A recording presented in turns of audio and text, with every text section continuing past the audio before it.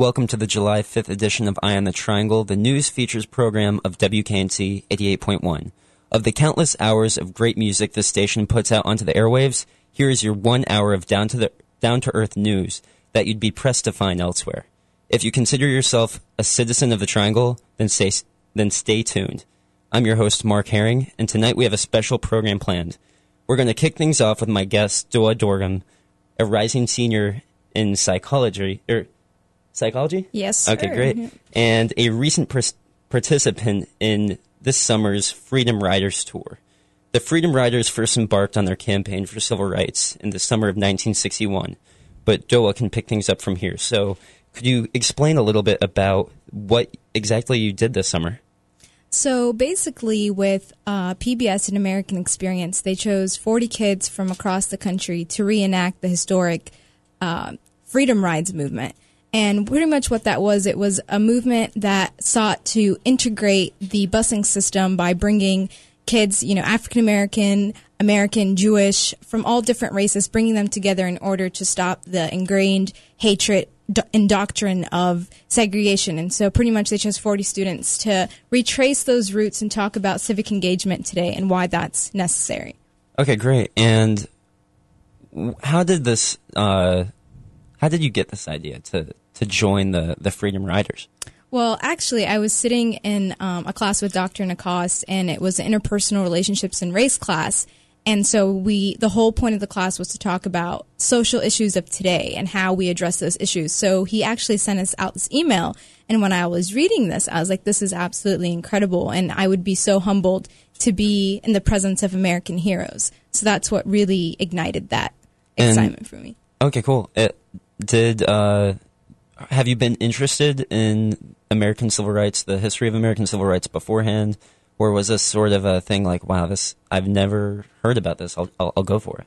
Well, I've never actually heard about the Freedom Ride post, before I applied to for the application process, which was really shocking to me that this was such a, pivotal moment in history and not enough credit was due to it. So when I read it and I learned about, how it was a nonviolent approach, I thought it would be so essential to learn what it is that they did and bring that back to our own community. Oh, wow. And so could you tell us where you went, like the laundry list of the places you hit on the bus?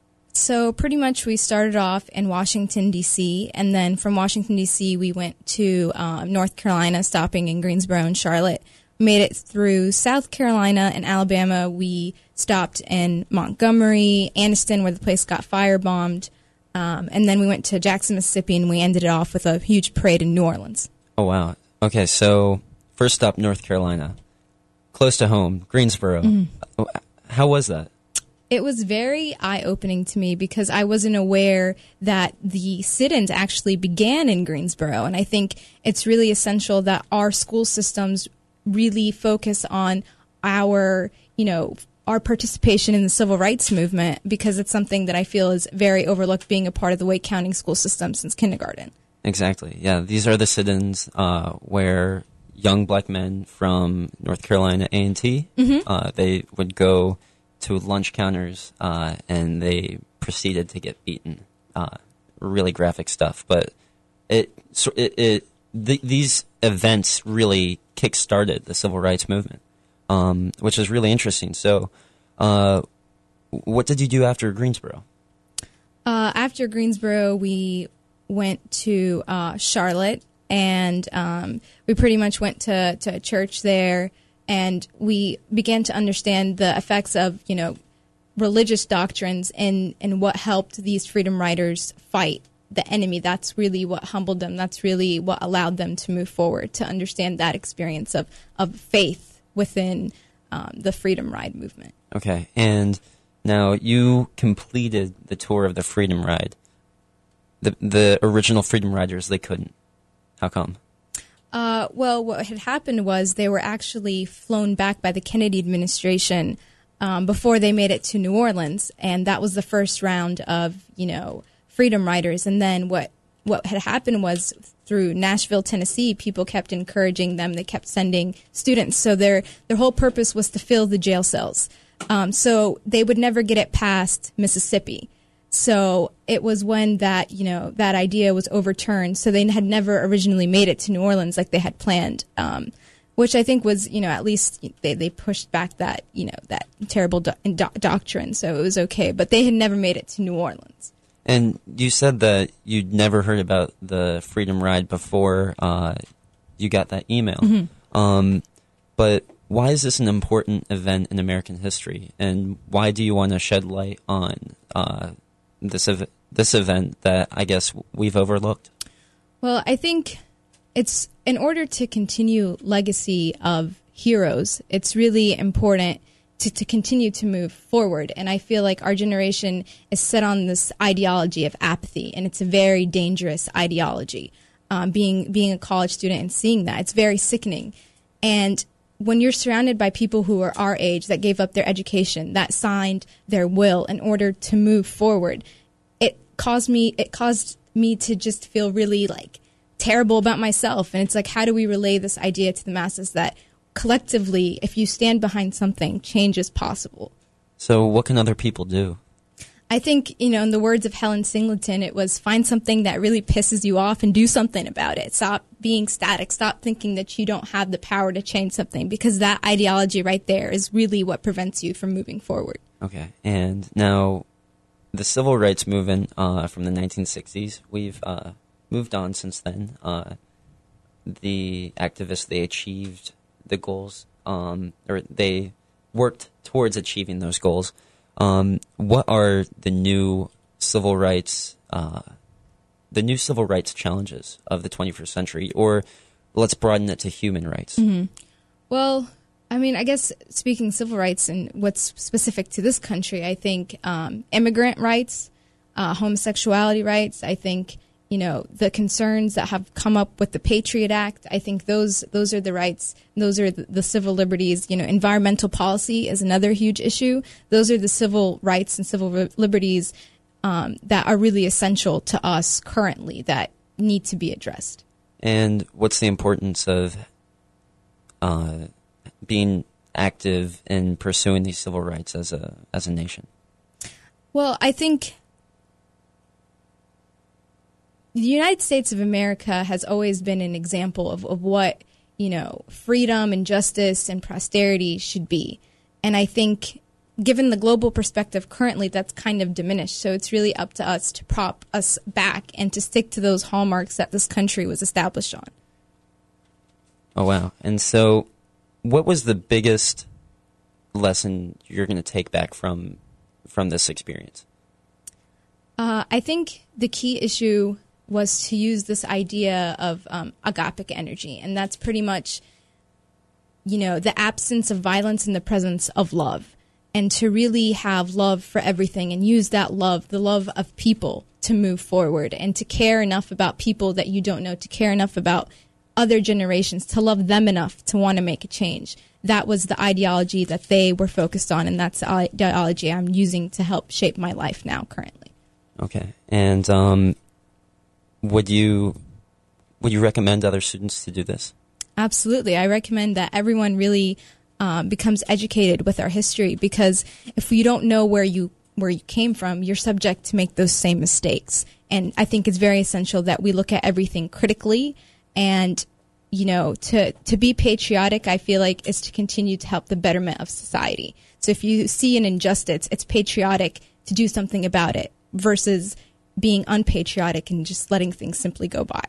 And I think that's been proven countless times with the civil rights movement, and now currently in the Middle East with the Arab Spring. Absolutely. And actually we have two NC State students over in North Africa right now, and we will actually have a little excerpt from their poetic portraits of a revolution later in the show. But Dua, thank you very much for joining us. It was a pleasure. Thank you for having me. No.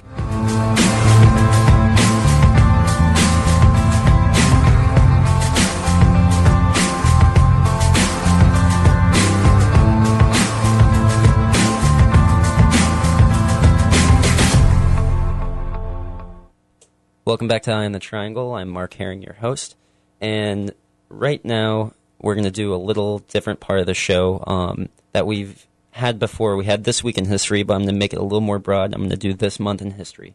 So the fact that today is the 5th of July, it's the day after the 4th of July, where we declared our independence. But also, the 5th of July is very important in many other senses. This day, in 1996, English doctor Sir Ian Wilmot cloned the first mammal from a somatic cell, giving the world Dolly the sheep, most affectionately named after the singer Dolly Parton. And also, after our founding fathers drafted and announced the infant United States Declaration of Independence, during July 5th, it was being pressed at John Dunlop's printer, and he was the designated printer for the Continental Congress.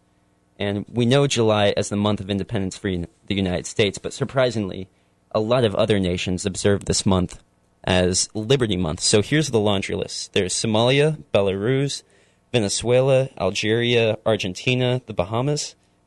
In July is Bastille Day of France, the Independence Day of Colombia, Belgium, Maldives, Peru, Vanuatu. There we go. That's an island nation in Oceania. And most notably, July 5th was the founding of Cleveland. And July is also National Ice Cream Month. Yes, we have a month dedicated to it. And with curiosity, I researched why we have a month just for ice cream. And President Reagan popped up in my search browser instantly. So not only did he like free market economics or Star Wars missile programs, the late president was quite the fan of ice cream. So, President Obama, I hereby request that you declare August, since July is already taken, as the month of foie gras, the fatty, delicious liver of generously fed geese and ducks. But back on the theme of Ice Cream Month, I went to a few different places around Hillsborough Street, just by campus, to talk about how ice cream sales are going during this delightful month. And I talked to the people at Freshberry Yogurt. So here we go.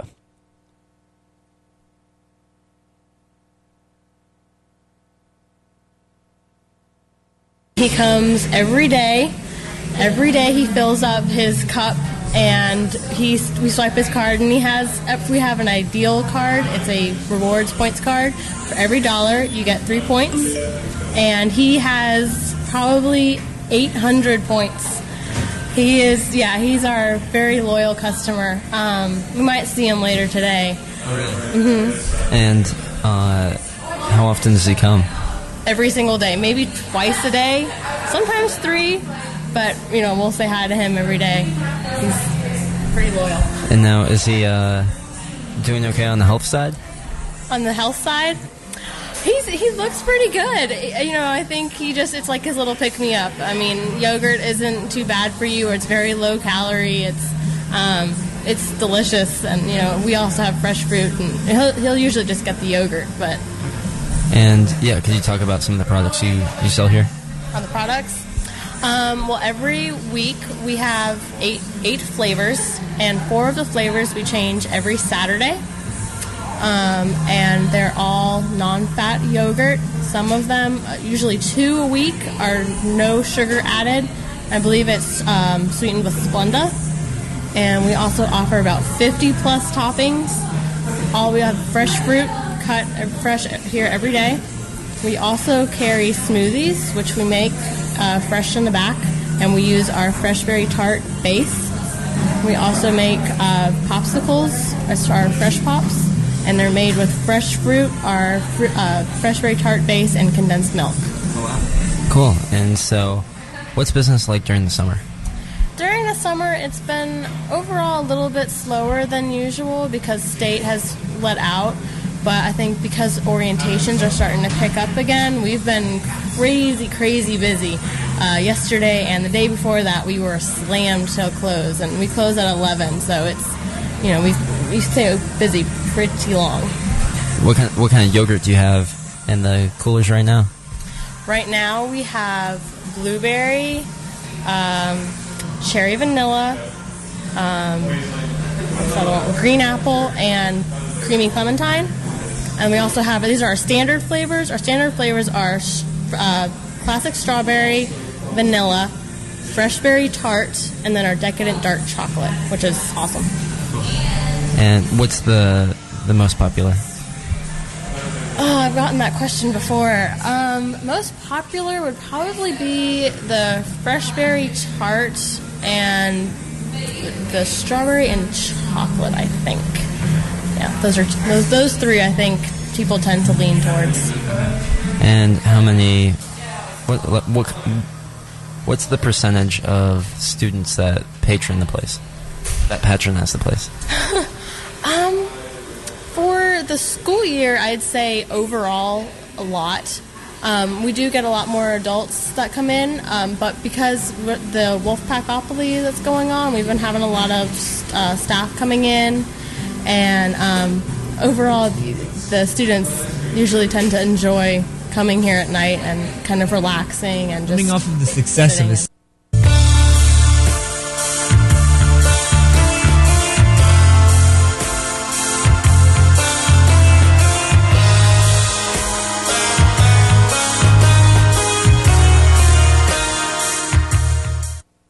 You're listening to Eye on the Triangle on WKNC 88.1. I'm your host, Mark Herring, and there are some new headlines for weather right now, some breaking weather, and luckily I'm joined in the studio with Katie Casa, our resident meteorologist. So, Katie, what's going on? Well, Mark, a severe thunderstorm warning has been issued for southwestern Wake County, and this is until 7:45. National Weather Service Doppler radar has indicated a severe storm located near New Hill, moving east at 15 miles per hour. Now, the biggest threats associated with this storm are damaging winds in excess of 58 miles per hour and frequent lightning. So please stay inside until the storm has passed. Now, locations in the path of this storm include Carpenter, Holly Springs, Apex, Fuquay, and Garner. Oh, wow. Yeah. Well, the 4th of July fireworks at the NC State Fairgrounds in Raleigh and Cocoa Booth Amphitheater in Cary were canceled last night, as you know, due to the rain and thunderstorms that passed through the area.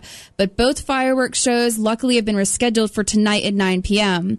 Now, as of right now, since this severe thunderstorm warning is going to expire at 7:45, it looks as though the shows are still on. But stay tuned since more storms could pop up, since there's still a 40% chance for scattered strong thunderstorms until 11 p.m. tonight. Now, the biggest threats associated with these storms will be damaging winds and heavy rainfall. But luckily, this is only a 40% chance, so a 60% chance that the fireworks will still fire off at 9 tonight. Now, taking a quick look at your forecast for the rest of the week ahead, a code orange air quality alert is in effect from midnight tonight until midnight tomorrow night. So be sure to limit prolonged outdoor activity, especially if you have respiratory problems such as asthma. Now, currently there is an area of low pressure hovering over Virginia and the Carolinas that will remain in place until Thursday evening, and this will bring several scattered showers and thunderstorms to the Triangle during the afternoons and evenings for the remainder of this work week. Heavy downpours are likely Wednesday and Thursday, so keep that rain jacket handy this week because you will definitely need it.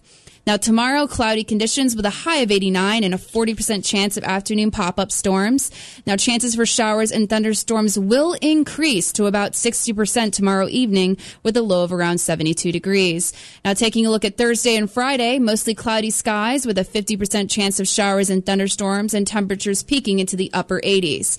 Now, Thursday and Friday nights, chances of showers and thunderstorms continue once again, but expect warm evenings with temperatures dropping down to a comfortable 73 degrees.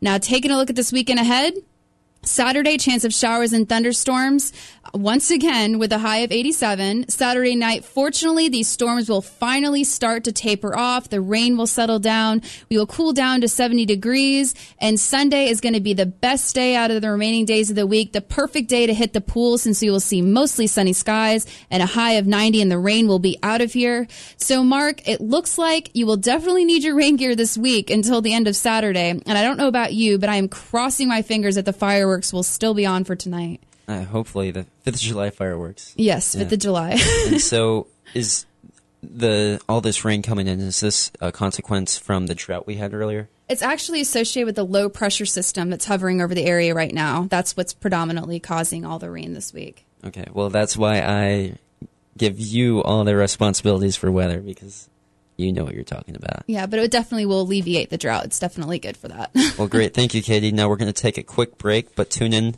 for more on Eye on the Triangle.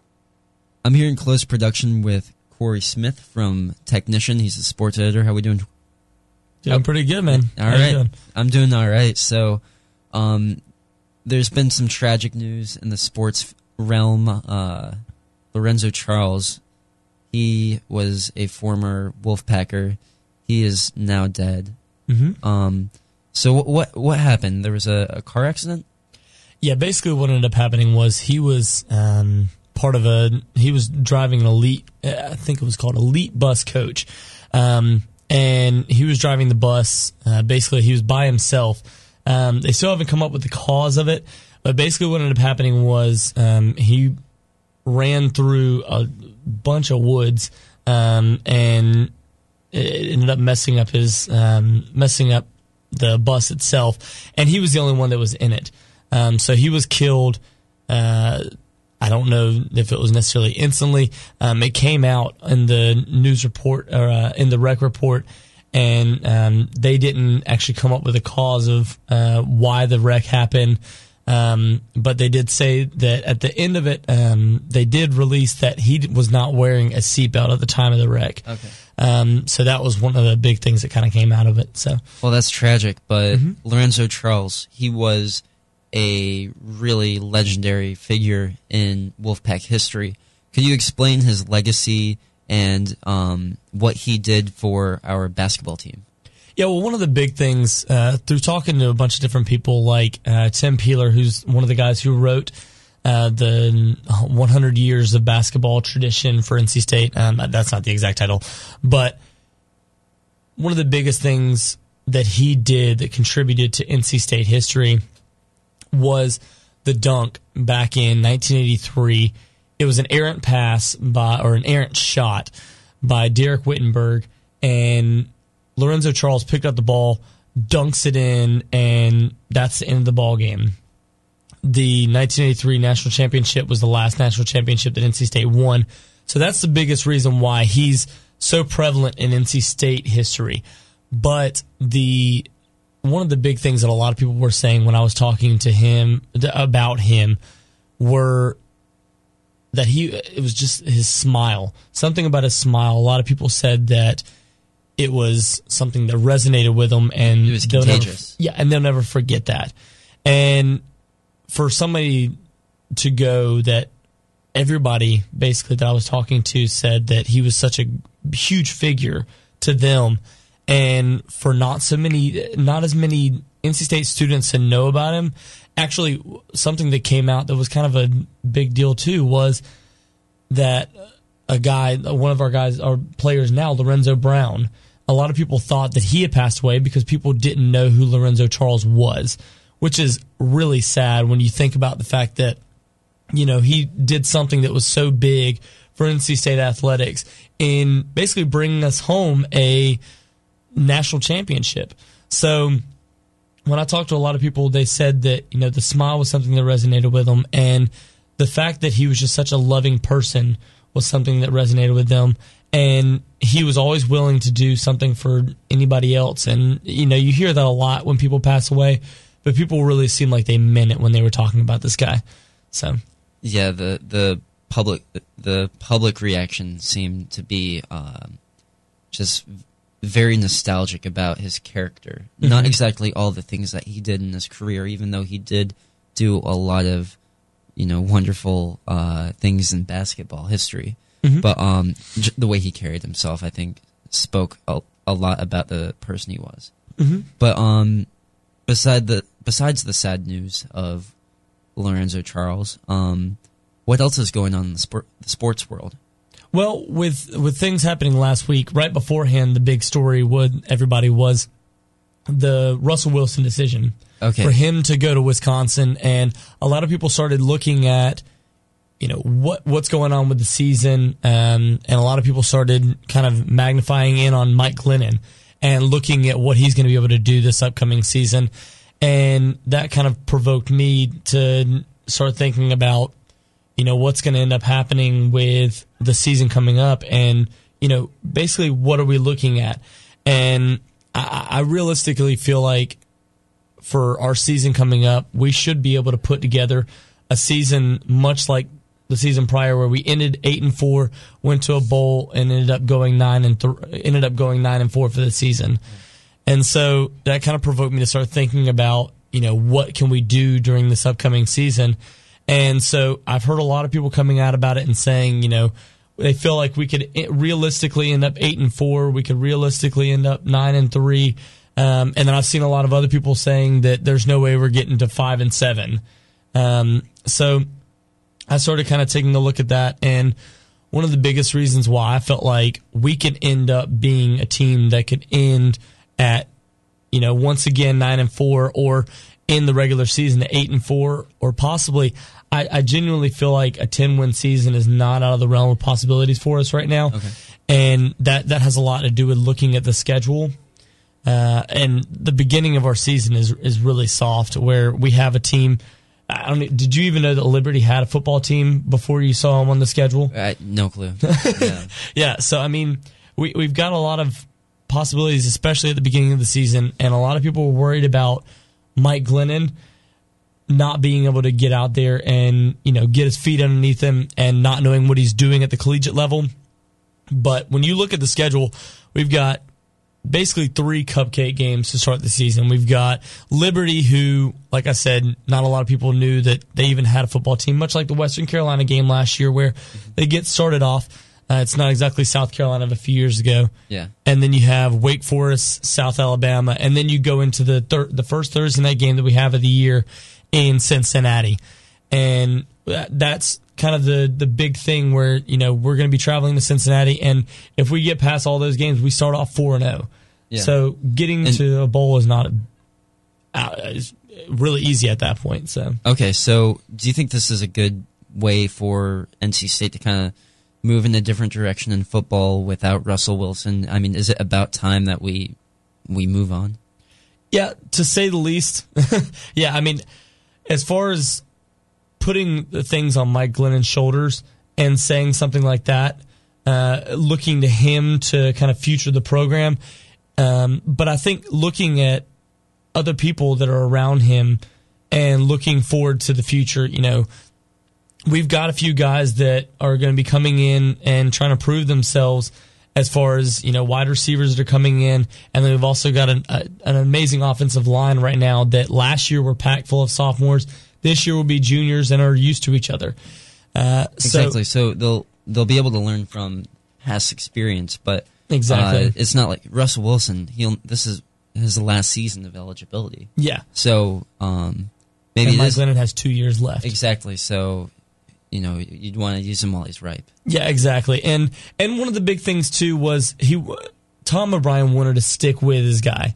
And he's the one who recruited Chuck Amato before he left, recruited Russell Wilson. So Tom O'Brien didn't actually recruit him. He recruited Mike Glennon. So, and he believes that Mike Glennon has something that people haven't seen yet. He's compared him, basically made comparisons to somebody like Matt Ryan, who's an Atlanta Falcons quarterback right now, wow, the starter for them. So, he feels like this guy has what it takes to play, to win football games in the ACC. And he's only got 2 years of eligibility left. If he didn't play this coming up season, I can almost guarantee you he would have went to somewhere else and played at a smaller college just to get those years in, because he didn't know that he was going to be able to play. Well, we'll see how things go on the field this fall, but Corey, thanks for coming in. Yeah, I appreciate it, man. You're listening to Eye on the Triangle on WKNC 88.1. Now, we're going to start something completely different for the rest of the shows. We're going to start doing a themed Mad Libs, and all you listeners can call in to get in on this Mad Libs. So you can call us at 860-0881 or 515-2400 to do this week's themed Mad Libs. Since it's going to be the last flight of the Atlantis, the space shuttle, we're going to do this in memory or in honor of the Atlantis. So call us at 860-0881 or 515-2400. But before we do that, I'm going to play us a few reviews of some bands that are coming to Raleigh to visit. So July 29th, artist Bon Iver and the Rosebuds will perform in the Raleigh Amphitheater, and here's some reviews on these bands' latest albums.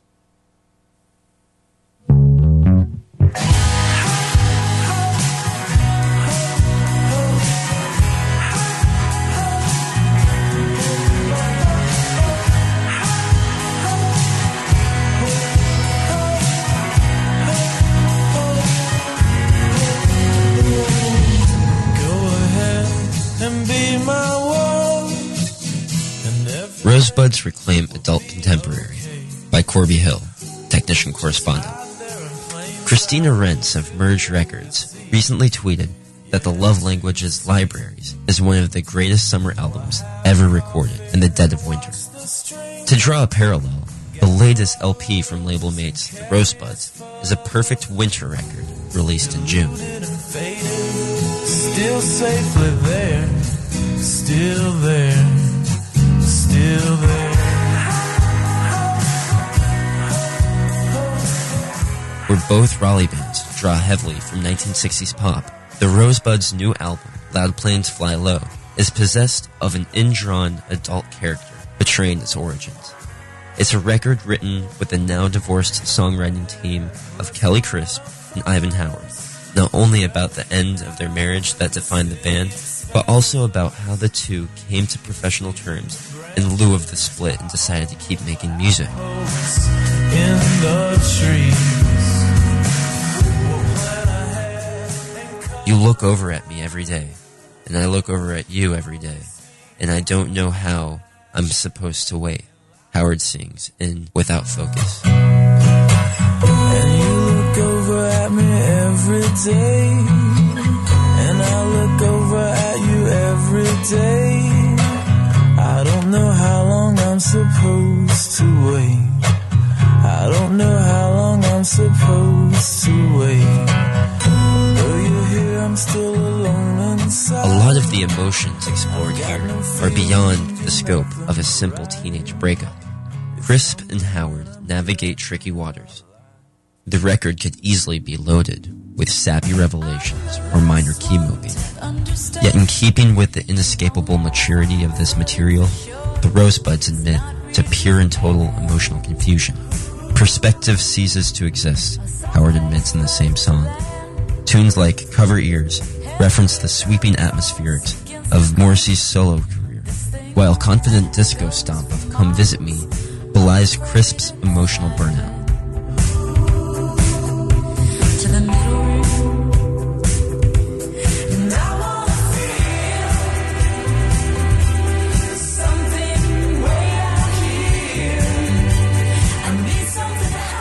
In Second Bird of Paradise, a Cousteau vibe carries mystical lines like She's my sister, and she floats like a bird in the canopy. Marriage mixes romance and family. When marriage and art are tied together, such as in this band, the disillusion of the former leaves frayed loose ends in the latter.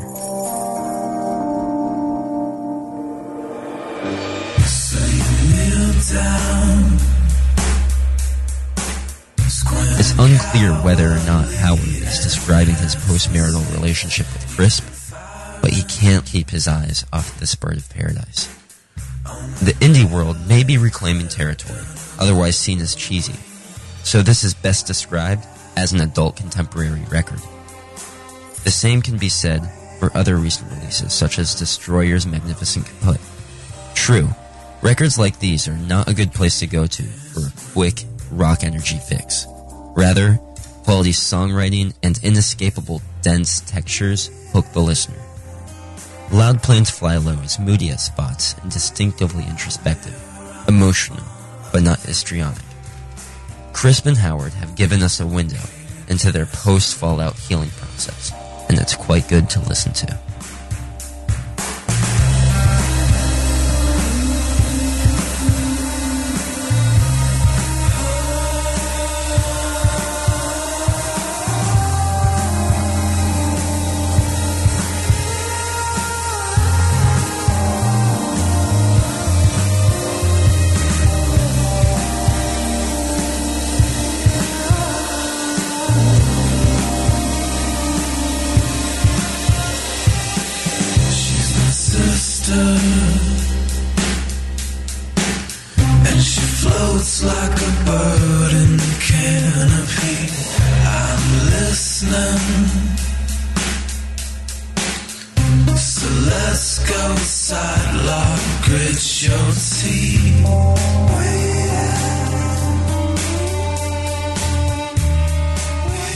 Coming off of the success of his self-released debut album For Emma Forever Ago, Justin Vernon had a lot to live up to. Where he could have relied solely on the success of his debut, Vernon decided to evolve out of the cold, isolated feelings of the first and move into a world of sound that is optimistic, yet grounded in reality and colorful in its execution. The execution of tracks is quintessentially different.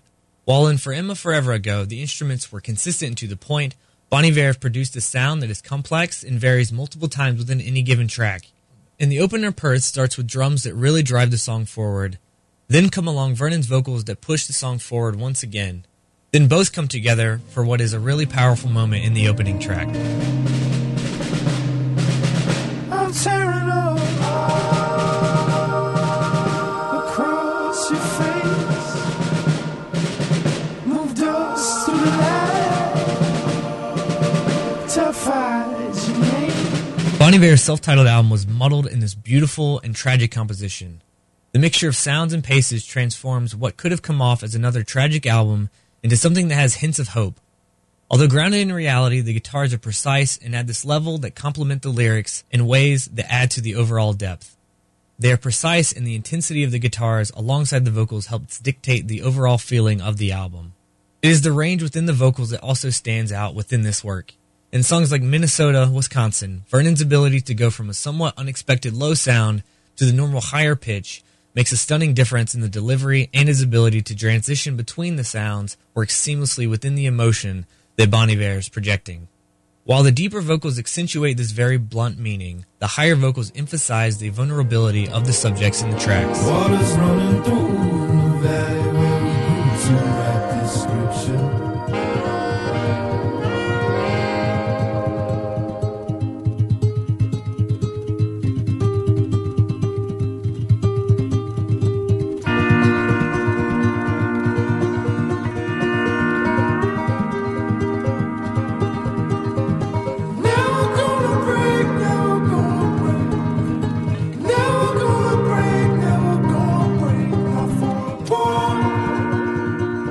Timing and precision are some of the album's greatest qualities. While in moments that feel very similar to the Bon Iver of old, Vernon and company construct these little moments that capture everything the listener needs to know and understand about the emotions that are being expressed.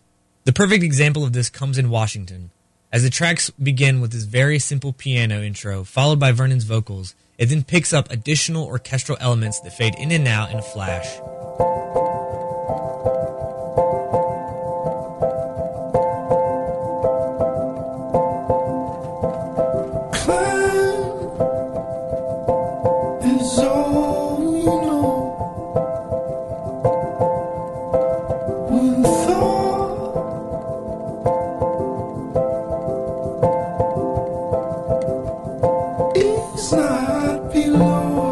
Yet as they seem to linger in the background, they provide for one of the most piercing moments in the album.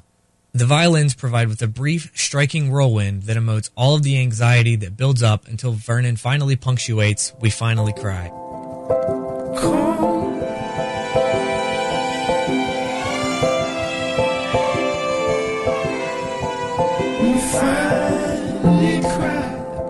Even in moments that seem completely unexpected, Bon Iver is able to tap into the dreary themes that won over so many earlier listeners.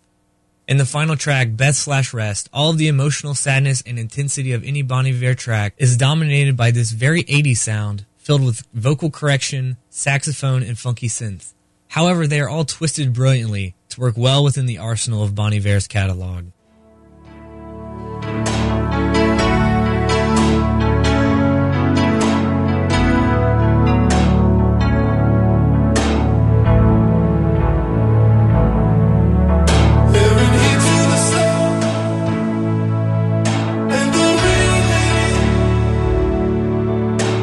If there was one thing that could have potentially gotten in the way of Vernon and company within their sophomore release, it would have to be the immense amount of hype and anticipation following the critically acclaimed debut. And using the tragic tones of the previous works, and in expanding the musical arsenal of Bon Iver, Vernon has not only met the benchmark set by the first, but raised it to a whole new level. Coming off WKNC 88.1, you are listening to Eye on the Triangle. I am Chris Chaffee with news.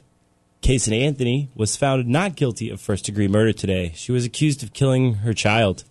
The jury did convict on 4 counts of providing false information to law enforcement. She faces up to a year in prison.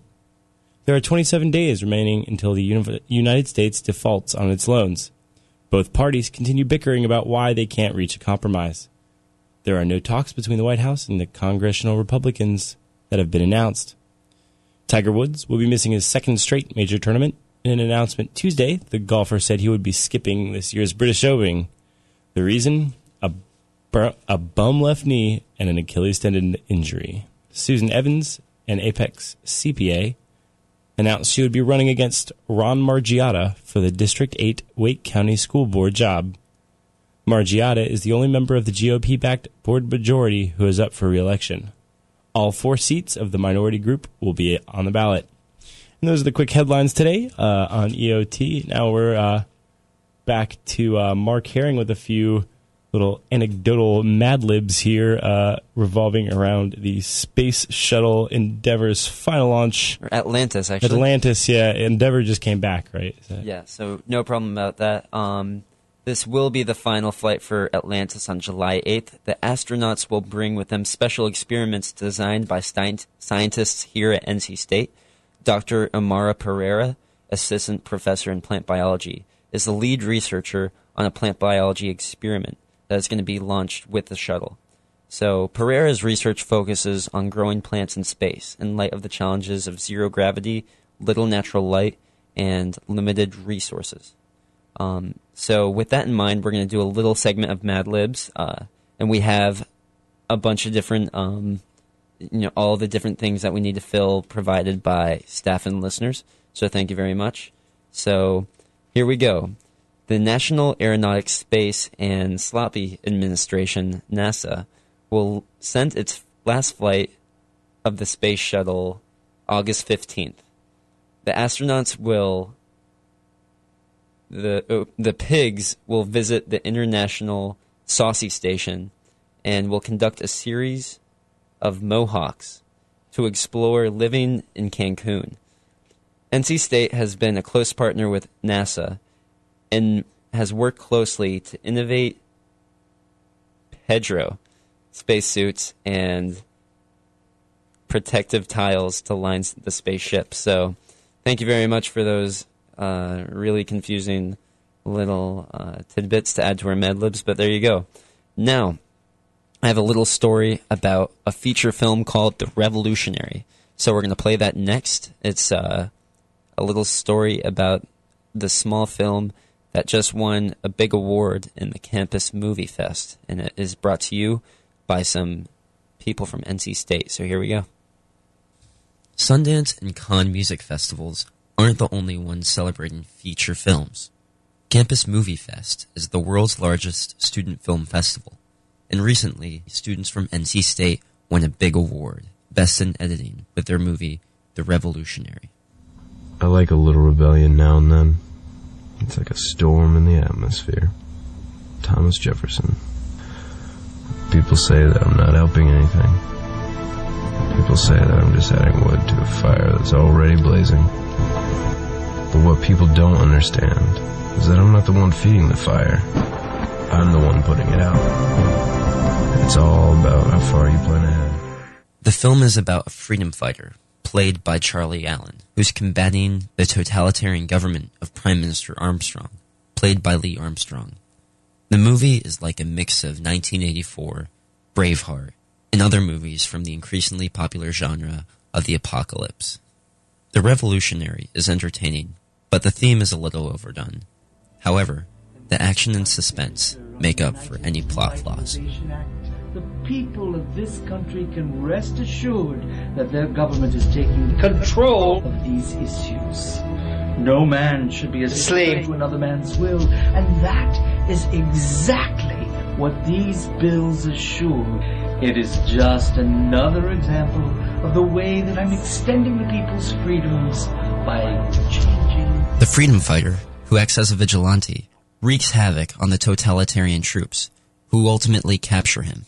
However, they're not successful keeping him. Where are the people you're working with? I work alone. Why are you doing this? What are you talking about? What are you looking at? I'm sorry.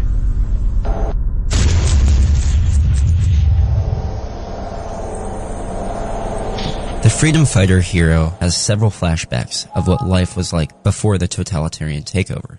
Throughout the movie, a recurring memory plays of the hero with his wife, and his ability to remember keeps him fighting. I'm not here to change the country.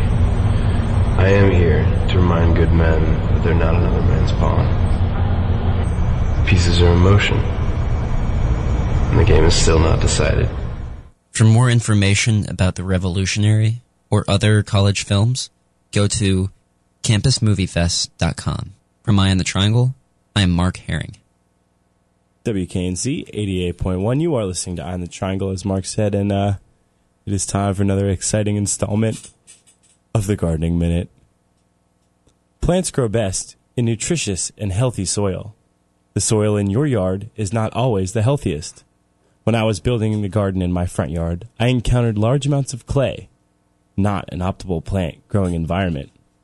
North Carolina clay is a prominent feature in our soil, and it makes for lousy drainage. So, to amend soil, creating a better environment for your leafy children, I recommend compost. It's easy to make, it's free, and it reduces household waste.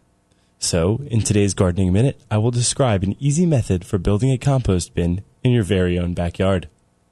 It takes less than an hour to make, and if used regularly, it can yield in less than 1 year. The first step to creating your compost masterpiece is choosing a spot in the yard. I chose one that was off the beaten path and out of the way. Compost needs light and air to decompose, so make sure your compost is at least in partial sun. Next, the bin itself must be fashioned. The simplest method is to take about 6 feet of chicken wire and make a circle by tying both ends together. This simple design can fit a lot of compost. And if you're worried about it blowing away, hammer some stakes in around the outside, and it will stay just where you want it. Now, upkeep is simple. Stir and water occasionally. Keep the top covered in soil or leaves to cut down on the smell. That also promotes decomposition. So, make sure to feed your composter only garden scraps or vegetable scraps. Eggshells, coffee grounds, fireplace ash, and grass clippings are all good for a compost. Make sure to stay away from meat or fish bones, pet waste, and diseased plants. Keeping a jar or old Tupperware container by the sink or trash can is an excellent place to temporarily store your food waste. Then, you can dump it in the bin at your leisure. Buying a pre-made compost bin can be expensive, and you can expect to pay at least $100 from a garden center. So don't wait. Make a compost bin today, and your plants will thank you with delicious veggie gifts. For the Gardening Minute, I'm Chris Chaffee. Thank you very much, Chris. And now I'm going to introduce a little segment. As I was talking about earlier, there are 2 NC State students and 2 poets from UNC who are in North Africa right now. They're on what they call it. They're on a trip for what they call poetic portraits of a revolution, and these are poets who do spoken word. And what they've been doing is interviewing people on the street who have been part of these revolutions, and then afterwards they reflect on them with poetry. But we're gonna air a quick interview, a quick excerpt from one of their interviews with Amina Zaki from Cairo. She's one of the prominent activists who was in the Tahrir Square protests, and she's also a blogger, a Twitter user, and an activist for democracy and civil rights. So here's Amina. I was expecting something weird and bad to happen on the 25th. And it was weird, but it was not bad. For the first time, I see my friends walking in the streets in a protest, in a huge protest, and they used to tweet like, oh my God, they are letting us through. They are not hitting us. No bombs, no guns, no nothing. It's working fine. So it was weird.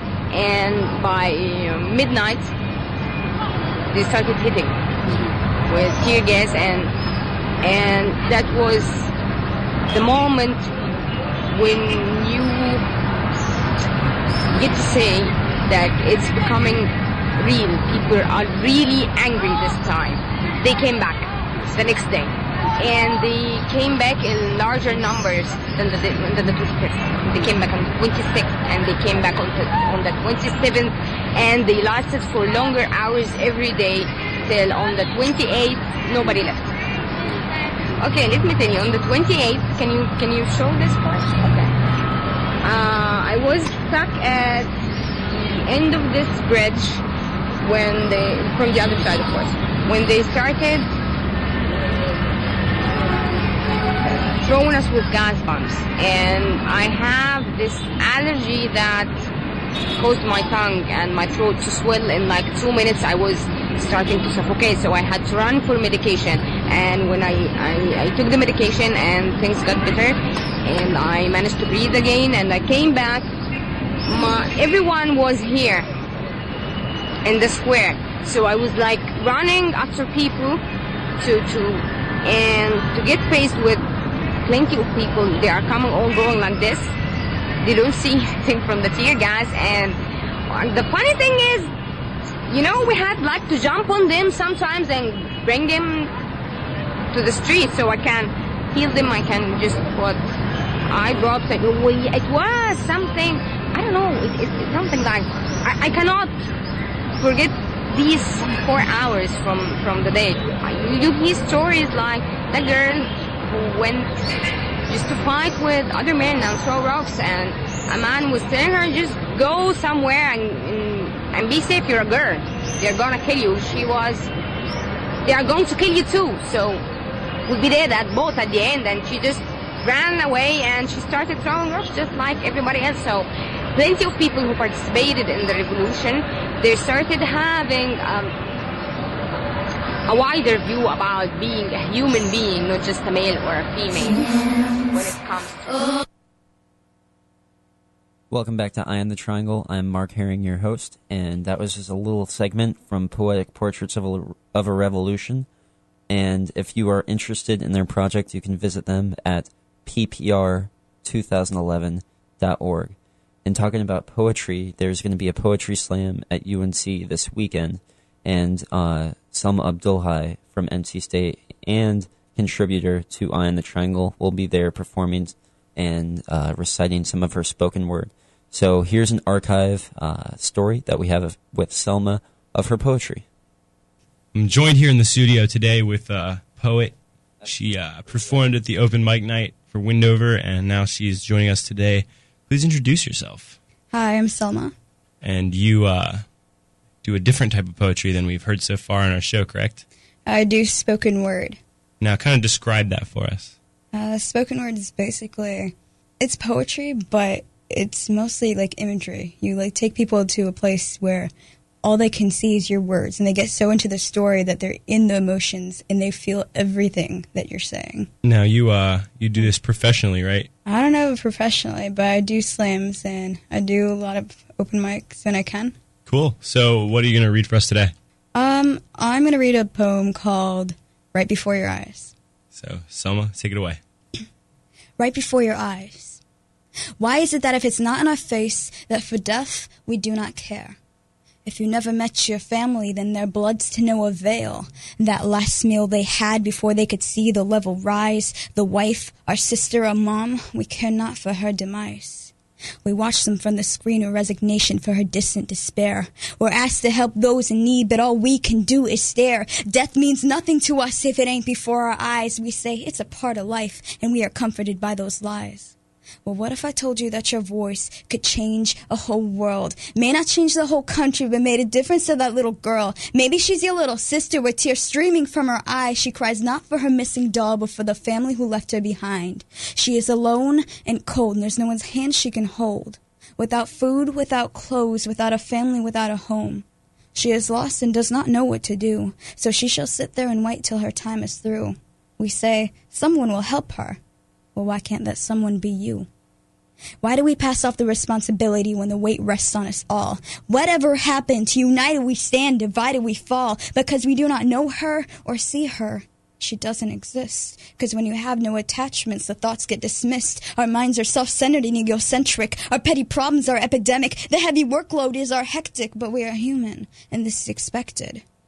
But she is too, and so we've got to try.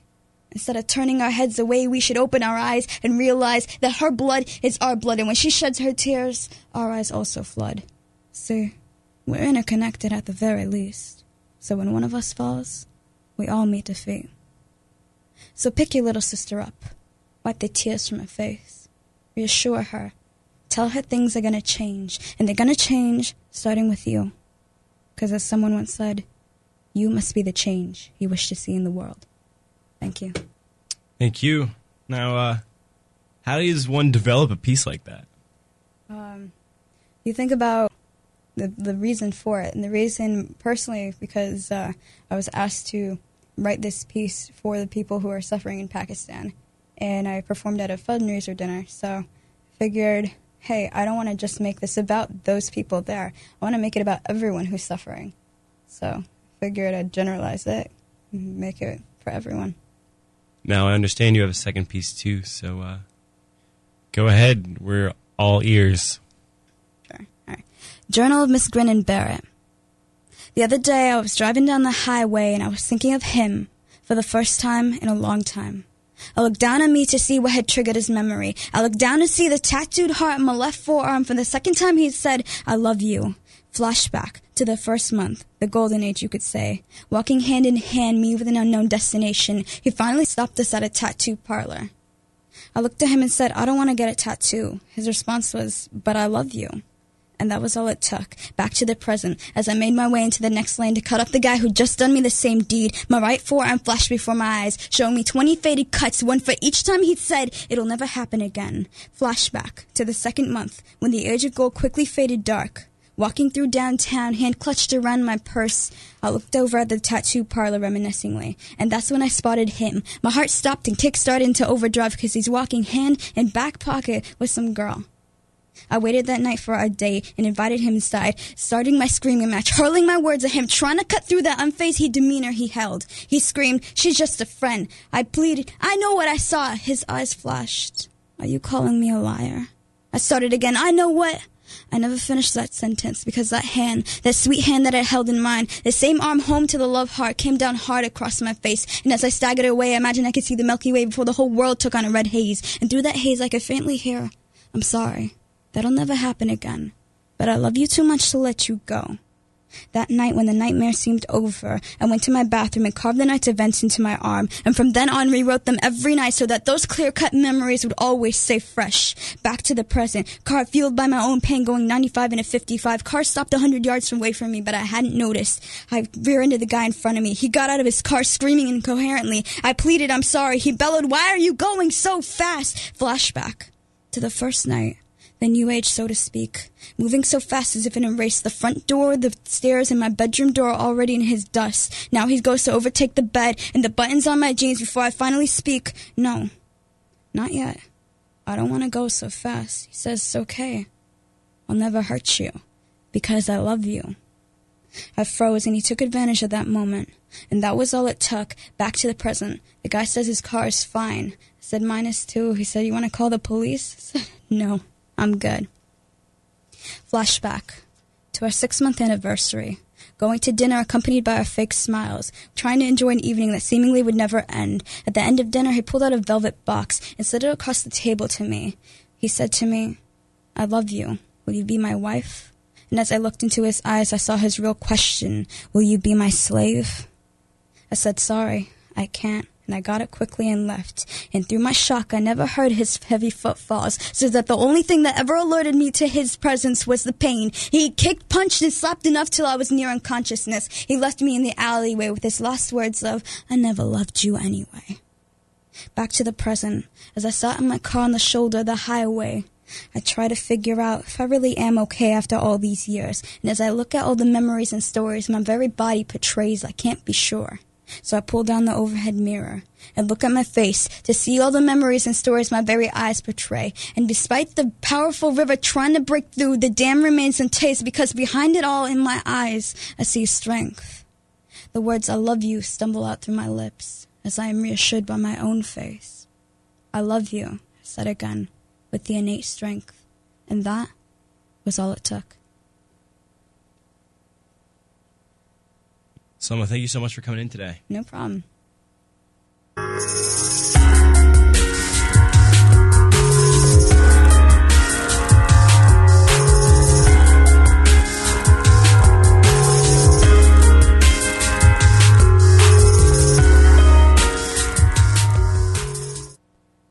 This is Eye on the Triangle on WKNC 88.1. I'm your host and Public Affairs Director, Mark Herring.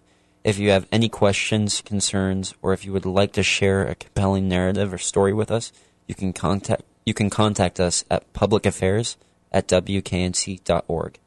This show was produced with the help of Chris Chaffee, Selma Abdulhai, Molly Maddie, Katie Costa, Mike Jones, and Corby Smith. Listen to the show in 2 weeks and check out our blog in the meantime at wknc.org/blog. And you can follow us on Facebook and Twitter. Have a nice evening and keep on listening to 88.1.